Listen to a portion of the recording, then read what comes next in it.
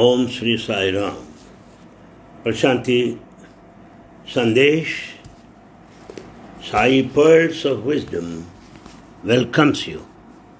Thank you very much for your time and the keen interest you have been evincing on this podcast over the years. Thank you very much. Now, as we know, Bhagavan Baba said, don't give any importance to difference of opinion about language, religion, caste or country. Develop the feeling that all are children of God. Always bear the thought there's only one God. Swami has always been teaching us that all religions are one, and the symbol of Sri Satsai Seva organization has symbols of the 5 main religions inscribed on it. This is visible on the Sarvadharma Sthoopa at Prashantilayam. Are you aware of how and when this Sthoopa came into existence? Well, 23rd November 1975 was the 50th birthday of Bhagavan Baba. It was the 50th year of the advent of the avatar on earth. For the welfare of humanity, to commemorate this occasion, it was decided that a Sarvadharma Stupa would be constructed. According to Swami's instruction, a plan was drawn up and the responsibility was entrusted to Brigadier Bose. He was given a time of only 60 days to complete the task, but it was also backed by Swami's boundless grace. It was Swami's wish that the work would be carried out only by the devotees and should not be entrusted to any contractor or laborers.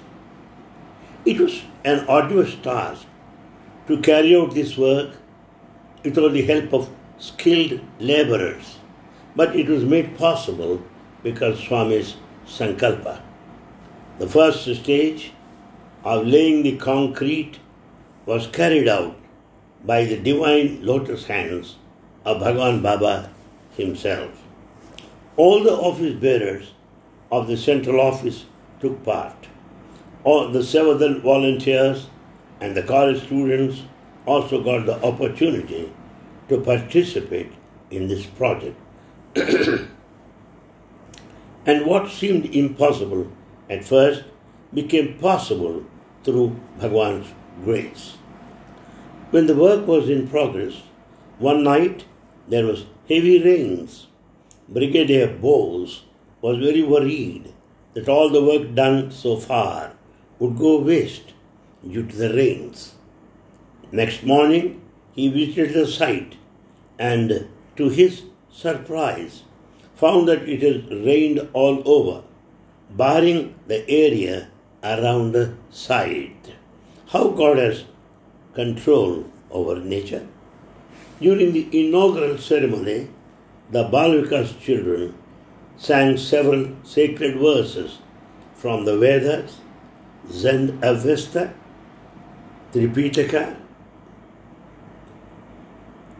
Bible and the Quran, while inaugurating the 50 feet tall pillar bearing a lotus on top. Swami explained that the 5 petals of the lotus symbolized the 5 major religions of the world. He said, Ishvara Sarva Bhutanam, God exists in all things, in all living beings. If this truth is realized, all differences will be cast aside. Self-realization will dawn. Everything will be seen as divine. To all the devotees belong to different faiths and parts of the world, who had gathered there, Swami said, thousands of devotees from different castes, creeds and religions have come here from all over the world. They are all inspired by one goal. Love brings everyone together. It broadens the heart.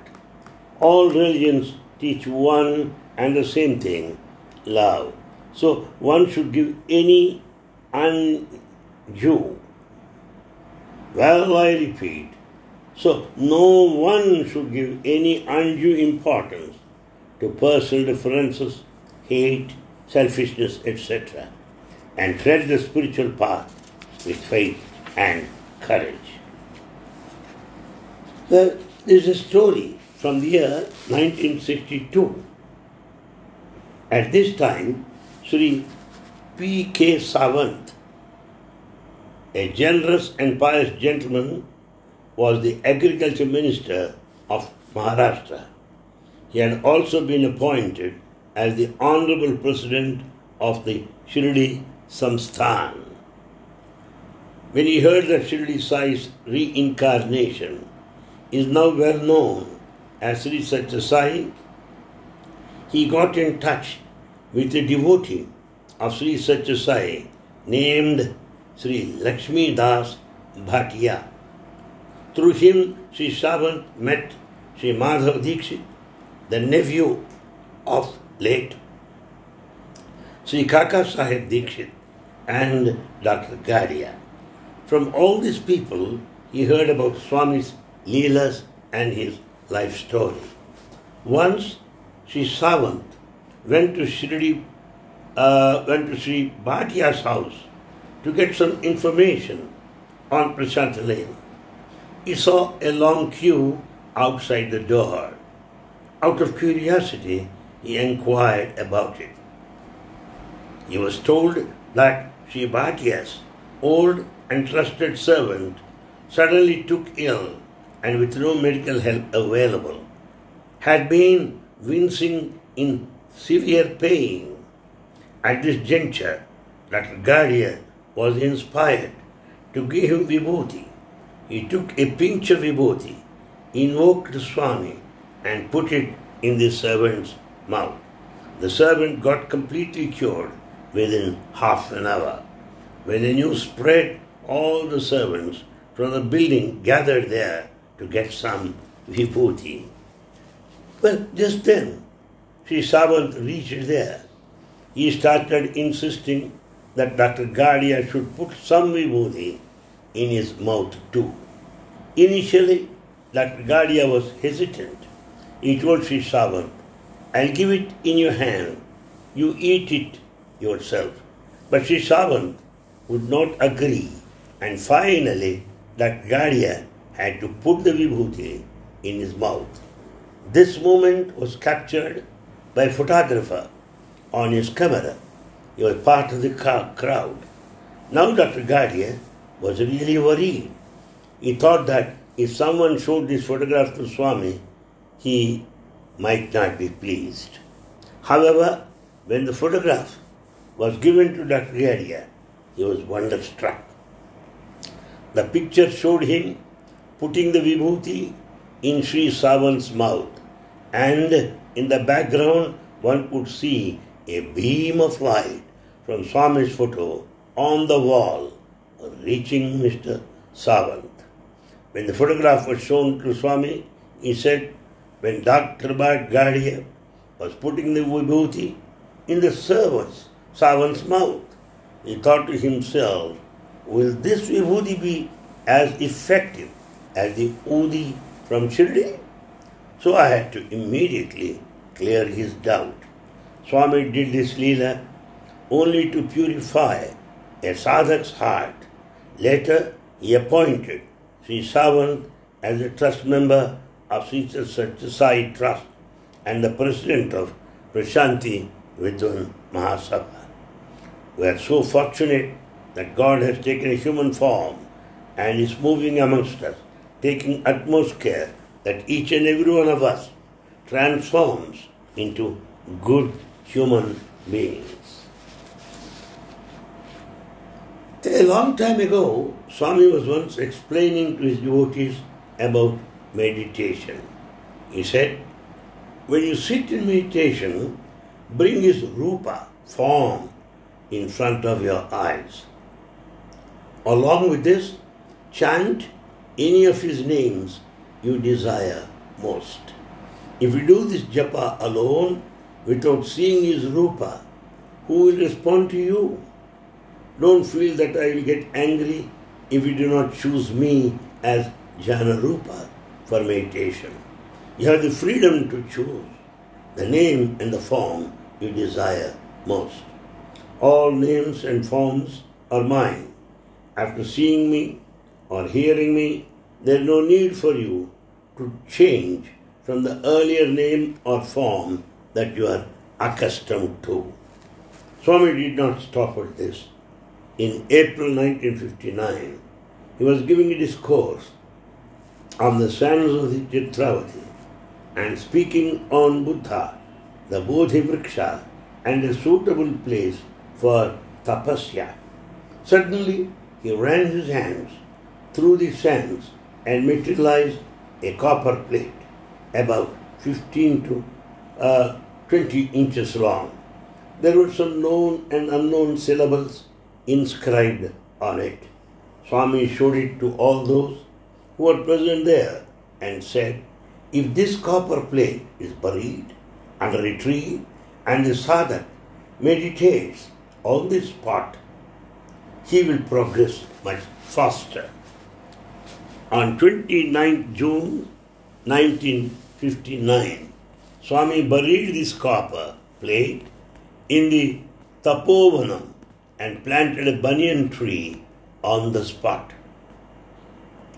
On that spot, while doing so, he said, those yogis who have attained a specific stage in meditation will be mysteriously attracted to this spot.